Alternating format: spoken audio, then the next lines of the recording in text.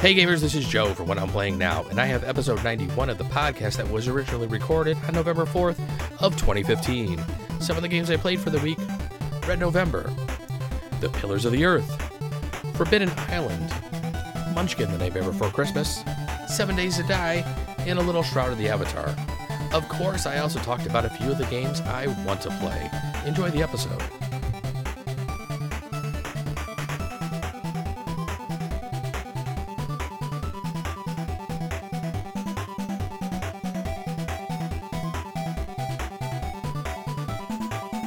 Good evening, gamers, and welcome to the games.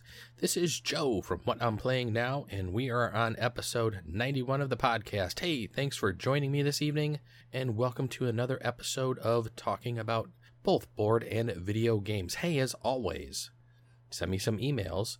Let me know what you're playing now. You can send those emails to whatimplayingnow@gmail.com. You can follow me on Twitter at whatimplayingnow. Don't forget to drop the G like I always say. On Facebook, just do a search for What I'm Playing Now.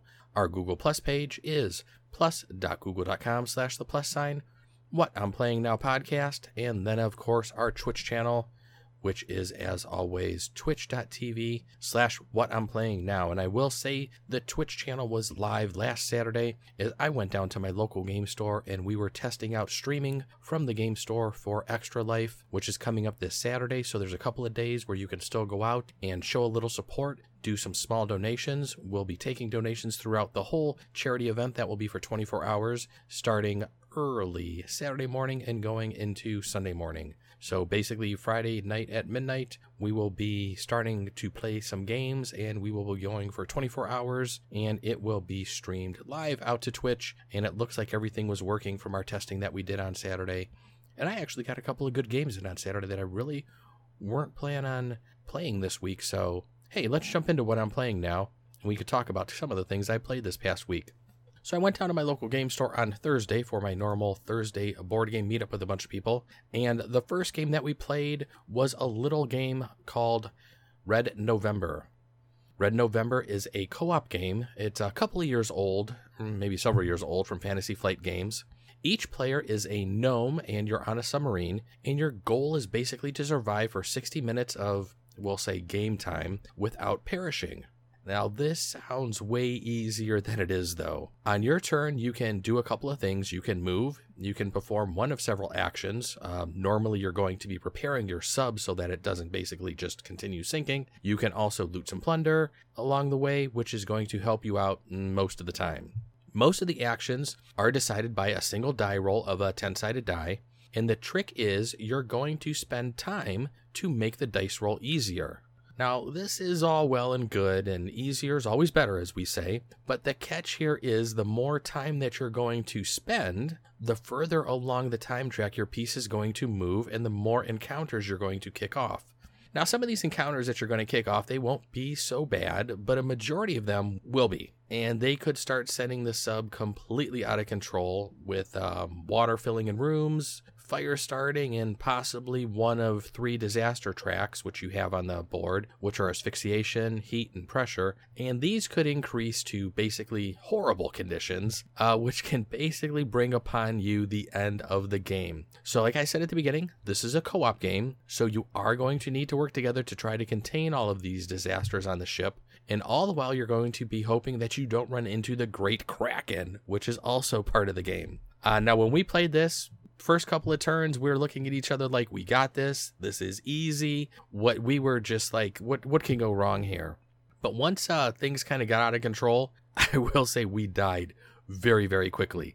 We kind of sat there and looked at each other wondering what went wrong. And I think basically what we did was we were just moving along that time track just a little too quickly, turning over too many of the event cards, and they were just bad event cards. And we happened to be in rooms where the events were occurring and people were basically caught on fire and died. There were people that were drowning because the rooms were filled up with water. And I think on one turn, we basically lost a couple of our goblins to a room filled with water and a fire, like I said. So Really, really, really crazy game, but we all really enjoyed it, and I definitely play this one again. If you do get a chance to maybe get this game to the table, check out Red November from Fantasy Flight Games. Now, I was looking on Board Game Geek. One of the things that was quite interesting to me was the actual first version is cheaper than the revised version. I'm not too sure why. We were playing the actual first version of the game, I believe it was. We weren't playing the revised one. The game was actually really fun, like I said, so if you do get a chance to play Red November, check it out.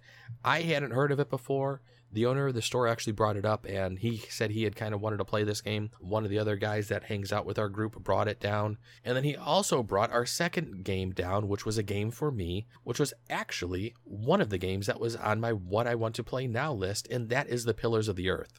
And I will say, I've heard some good things about this game, and I've heard some not so good things about this game, and when I kind of posted that I was playing this on one of the Facebook groups I'm in, all I could say is, wow, I was not ready for the differing of opinions that quickly popped up on this feed, and I kind of just sat back and watched people discuss this and was like, holy crap, I thought the game was okay. I kind of said that at the beginning, and I didn't jump into any of the rest of the conversation, but there are some big difference of opinions on this game, and I can't think of another post that I've made on Facebook where I just said I'm playing this for the first time. I think it's okay, and pretty much the thread just went out of control instantly. I thought it was kind of interesting. As far as worker placement game goes, I have to say I did like it. Kind of like I said, I started out doing very well, and I jumped ahead in the early game, which seems to be something I can do in worker placement games very often. But for some reason, mid-game, I lose my engine, and I don't get it going again until the end, and where it starts back up, and then it's usually just too late for me. So this game's, like I said, is a traditional worker placement game, and what you're trying to do is you're trying to contribute the most to building best cathedral in England. Your workers are going to obtain resources for you, which you're then going to turn into victory points based on putting those resources on craftsmen, which can then turn certain sorts of resources into a certain amount of victory points. So on some of the cards, you could have maybe like some granite, or I can't remember what they all were, granite wood, and on the card it'll say 2 granite. You can do this 4 times a turn. It'll give you 1 point. So you basically do that with your resources and your workers. But then one of the more interesting components of the game is kind of the rondel that's at the bottom of the board. It happens each turn to randomly give opponents the ability to purchase kind of how early in the turn they want to place their actual pawns on the board and where they're going to go. So I think there's 8 different spaces, because you start off at 7 and then it goes down to 0. So if your pawn is randomly drawn out of the bag first, it'll be placed on 7. And you can then spend 7 gold to actually place that pawn anywhere on the board, and you will basically get that action or whatever it is you took on the board. And there's like 12 or 14, I think, different spots on the board that are basically going to happen at like the end of the round that are going to kick all of these different actions that are kind of going on. And it kind of just goes clockwise in a circle around the board. Really interesting layout, really cool, really intuitive. And once you kind of see how it all kind of flows and goes together, you really go to get a good feeling for what you need to do. So like I said, it's a really interesting mechanic. I caught on to the whole rondel really quickly, but I definitely did not master it this first playthrough. I have to say, this is definitely a game I want to add to my collection if it were reprinted. And looking out there on BGG for some of the current prices that some people have out there, I know this is a grail game for some people. It seems to be higher priced, and I think I'm hoping maybe they can just reprint this one. I don't know if I really want to pay the current prices for it. So if you do get a chance to play Pillars of the Earth, definitely check out Pillars of the Earth. There's a lot going on the board.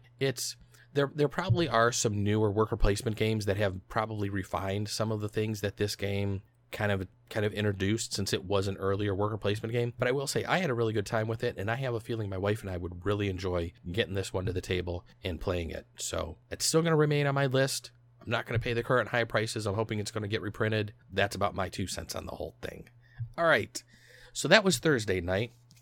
Saturday when I went down to the store, like I said, I wanted to go down there and actually test out the Twitch stream and see how it would work. I took my wife's laptop down there. I took my microphone, and I just used my webcam. I was going to try to use my DSLR to actually film everything, but then I figured I'm going to need an AC adapter. My batteries aren't going to last. I really didn't want to have my brand new DSLR down there. I figure my little Logitech 920 webcam should work quite fine after chatting with one of my buddies who does audio visual work. So we went with that, and it actually looked extremely extremely well.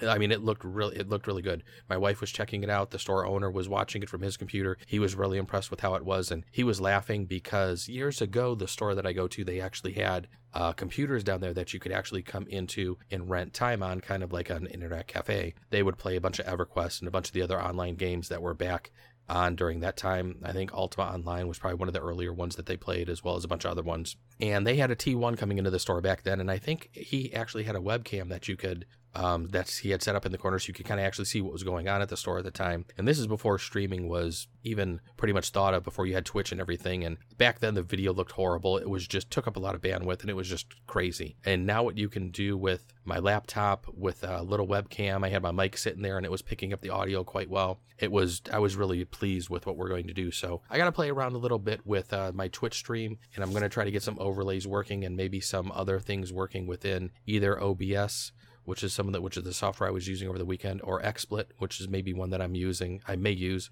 So we'll have to wait and see how Saturday turns out, but I'm really looking forward to some 24 hours of gaming. But as I was down there were a couple of guys sitting at a table, and they were nice enough to be on Twitch with us for the day. And one of the games they were sitting there getting ready to play when I walked up was Forbidden Island. Now, I've never played any of the Forbidden games. I've really been interested in getting one of them to the table.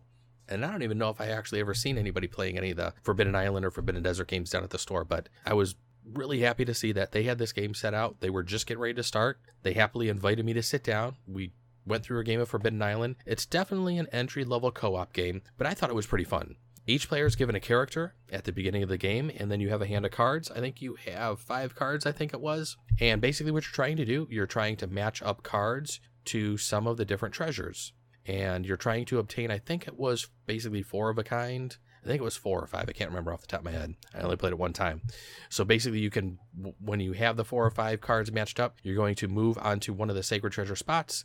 You turn in those cards. You can then get that sacred treasure. And the object is to basically obtain all 4 of the sacred treasures between the players, and then get to the helicopter pad before all the pieces of the island sink. So on your turn, you have 3 actions, which can consist of basically trading cards, moving, or you can basically shore up a piece of the island that has flipped over. If the card's flipped over and that card is drawn again from the deck, it will actually sink and basically be removed from the board. So if you actually shore it up, a little tile that's been flipped over to its sinking side will then flip back over to its above water side, I guess you could say. And then what you're going to do at the end of your turn, you're going to draw a couple of cards from your hand. You're going to draw a couple of cards, which basically shows what tiles are being flipped over. And if the ever infamous Water Rises card comes up, that's when things kind of start getting crazy. You will then flip over a couple of more tiles, and these tiles will then basically start sinking. So in our game, we got kind of unlucky. We had the Water Rises cards were basically at the bottom of the deck. Luckily, though, we started out to a really good lead. We were keeping a lot of the island pieces tiles shored up. And so once we ran into a couple of those cards basically right one after the other, it hurt us a little bit, but it actually didn't stop us from winning. We were able to basically get enough shored up. One of the guys was able to get to the exit as me and the other guy kind of finished up the last sacred treasure, that piece that we were looking for. We almost lost one island piece to where we couldn't get to the helicopter drop point, but the one guy had a helicopter card and he was able to teleport myself and him to that end spot, and we were actually able to win the game. And I'd say I definitely play this one again. I think this is a game my wife probably would even like as far as co-op games go. Like I said, it's entry level. It was very easy to pick up on. Definitely wasn't difficult to learn or anything, but if you get a chance to play Forbidden Island, definitely check that one out. After Forbidden Island, we started a game of the new Game of Thrones card game, the version 2.0. We got a couple of rounds into that before there was actually an event that was starting off at the game store, so I can't really talk too much about that Game of Thrones board or card game, mainly because I only got a couple of turns into it and I really didn't get a good feel for what was all going on. They were kind of helping me play a couple of my different cards because the guys that were playing had played before. I would definitely give this one a try again. I mean, after I had played, and I talked about the Lord of the Rings living card game a couple of weeks ago, or maybe a month ago or so, and having played that one, and not having played the Game of Thrones one, I definitely would give that a shot. It seemed like it was really fun from what I could tell from the little bit of time I spent with it. But the event that was actually going on down at our game store Saturday, which I wasn't planning on hanging around for, but I actually did, and we actually streamed it out to Twitch as well, was Munchkin: The Nightmare Before Christmas. So basically, I'm not too sure what I can all say about this game, but it's kind of Munchkin. It was with all the Nightmare Before Christmas cards. So on your turn, you're going to kick down a door, flip over a card, and kind of just see what happens. If it's a monster, you can encounter it. Other people can help you. You can screw your neighbor over. Your neighbors can screw you over. You're trying to basically get to level 10. The first person to level 10 is going to be the winner. And it was okay. It's a Munchkin game, and I kind of felt bad. One of the guys that was playing was kind of stuck on level 1. He kind of messed with one of the other guys very early on, and then that guy just kept messing with him throughout the whole game. And he just couldn't. Every time he explored, he just wasn't getting any monsters. And I was kind of unlucky too. I think I only ended up at the end of the game up at level 3 or 4, and I think most of the other people were either 7 or 8, and then the one guy hit 10, actually. So there were like 3 guys that were probably close to 10, and then there were 2 of us that were, I was right around 5, and then the other guy was still closer to 1. I gave him a level towards the end of the game just to try to get him off of the low spot already. But it was, Nightmare Before Christmas was an okay game. There's a couple of different seasons that you have, so you can basically have like the Christmas season, Easter, Thanksgiving season, and you can have these kind of cards in front of you that will let you play other cards that will then match up to that particular season, give you different bonuses. Towards the end of the game, I actually had quite a few pluses in front of me, and I had basically what I would consider kind of like a whole suit of armor, because I had like a headpiece on, a chest piece, boots, and just everything. And I think I was like plus 12 or 13 for my fighting. So, but the thing was, I had all these pluses. I was extremely strong at the time. I could pretty much take on any monster that would have been flipped over. But when it got to my turn, I just wasn't flipping over any monsters either, kind of like the one other guy. So I couldn't level up. And I tried to just build up my character as good as I could, and I did. But it was just really hard without getting any monsters flipped over. If you get a chance and you're into Munchkin, definitely check out The Nightmare Before Christmas. The art on the cards, of course, was really cool. I like it. It was, a lot of the cards were really funny, but Munchkin is basically just Munchkin, and it's just kind of really screw your neighbor over game, and it's just an okay game in my book. I don't mind screw your neighbor over games that much, but this one, I'm not really too sure what else to say about. So, all right, let's jump over to some video games that I was playing. Of course, I played some more 7 Days to Die. I can't remember where I left off last weekend discussing that game. I didn't have a chance to play it too much this week, mainly because of the next game that I'll talk about. But 7 Days to Die, my house got kind of overrun by zombies during one of the Red Moon nights. I was really concerned that I wasn't going to be able to rebuild. I kind of sat out in the cornfield waiting for all the zombies to dissipate, or kind of not dissipate, I guess, just waiting for sunlight so I can go in there and kill everybody. And luckily I had a pistol on me, and I just went in there and just started shooting and just started killing all the zombies. I think I died maybe one more time while I was trying to clear the house. I did get the house all cleared. They destroyed some parts of the wall and a couple other things. They basically took out a huge part of the wall upstairs to where I was able to just install a door which goes outside to nowhere, which is kind of funny, but just to patch it up, I just threw a door there real quick. I was able to patch up some of the other parts of the house. I figured out how to make house components and kind of just build up I think I put like wood blocks in there, and they filled in the house really nice. I was able to reinforce both of my doors, the front and back door. I then basically put wooden spikes all over the front part of the door, all along the sides of the house. I only left one little spot where the back door is, to where there's no spikes, so I can get in and out from the back door. Next time during a blood moon, I will definitely be putting spikes in that back spot by that back door to make sure that no zombies can get in the house, because they did cause me a little bit of havoc and put me back a little bit. But I was surprised at how quickly I was able to recover and get things back under control, get the house rebuilt, and continue playing and leveling up. I can't remember what level I'm at now, but I think I did get a couple more levels from where I was at last week. So the house is rebuilt. I'm still playing that game every now and then whenever I get some time, and I'm still enjoying it. So 7 Days to Die, if you're looking for any type of survival, type of horror game, and you like zombies, I'd say 7 Days to Die is definitely one to look at. Then, of course, Shrouded the Avatar. I've been playing that the past couple of days. I had taken pretty much just about the past 3 or 4 weeks off of that game. But release 23, I think, was just put out this past Thursday. So far, it's okay. I have a new mouse. I have a Razer Naga Epic Chroma mouse. I have yet to be able to get the Chroma functionality working within the game. I have installed the SDK. I've enabled everything within the game. I posted on the forum. I haven't been able to figure this out. I don't see my mouse listed as being a compatible piece of equipment, which kind of bums me out. But hopefully they get it added soon, or hopefully somebody at least lets me know if no, it's not supported. Quit wasting your time, because I've wasted several hours trying to get this damn thing to work and I just can't. But Shroud of the Avatar, release 23, looks to be pretty good. They did a full wipe, so all our characters were wiped. The nice thing about this release, though, is that we are getting 3 times the XP, so I seem to be leveling pretty quickly. I haven't played a heck of a lot, so I'm only around level 12 or 13. And I will probably be deleting my character tonight, because when I created my character the first time, I kind of went through the new intro that they have where you're answering a bunch of questions, and I was basically given a warrior type character. So I was spec'd in a sword and everything that I was playing the last couple of patches, and I kind of wanted to go mage this time. So I'm going to look up what questions I actually need and how I need to answer these questions during this introductory phase, so I can get set up as a mage, and we'll try to start leveling up as a mage. I'm kind of nervous about that. I know mages can be kind of squishy at first, but I think once I get some of the fire going and the fire spells going and some of the AoEs going, I think from what I've been told by a couple of friends that the mages can turn out quite well and quite powerful. So basically, as a mage or a glass cannon, I used to play one in WoW back in the day. Oh, when the game had first come out, back in whatever I think people refer to that as vanilla WoW.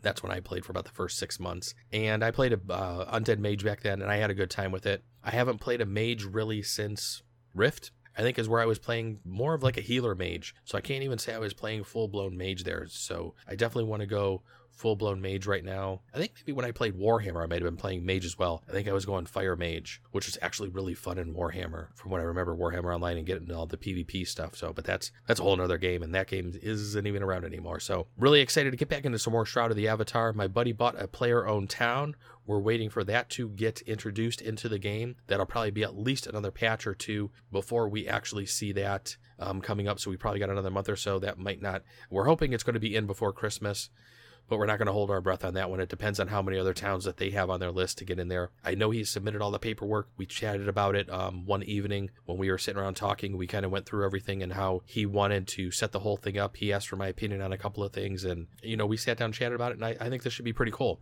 I'm really looking forward to going into his player-owned town and actually getting the house set up there and seeing what we can all do with it. Really looking forward to that. Like I said, Shroud of the Avatar, I'm still having a lot of fun with. So if you're looking for an MMO right now, you don't mind one that is in alpha. It is definitely in pre-release. There are still going to be character wipes. I can guarantee there will be at least one more character wipe, probably in about 3 months or so, because it seems every 3 months they've been doing one. My guess is after the next character wipe, they would probably do another 3 months before release. I'm guessing this game is a minimum of 6 months out. I'd probably estimate that it'll probably be out maybe next summer, possibly fall, when they're actually finished with it. They could finish faster, which would be great, but I'd rather them take their time, us continue playing through and testing everything and making sure everything's working.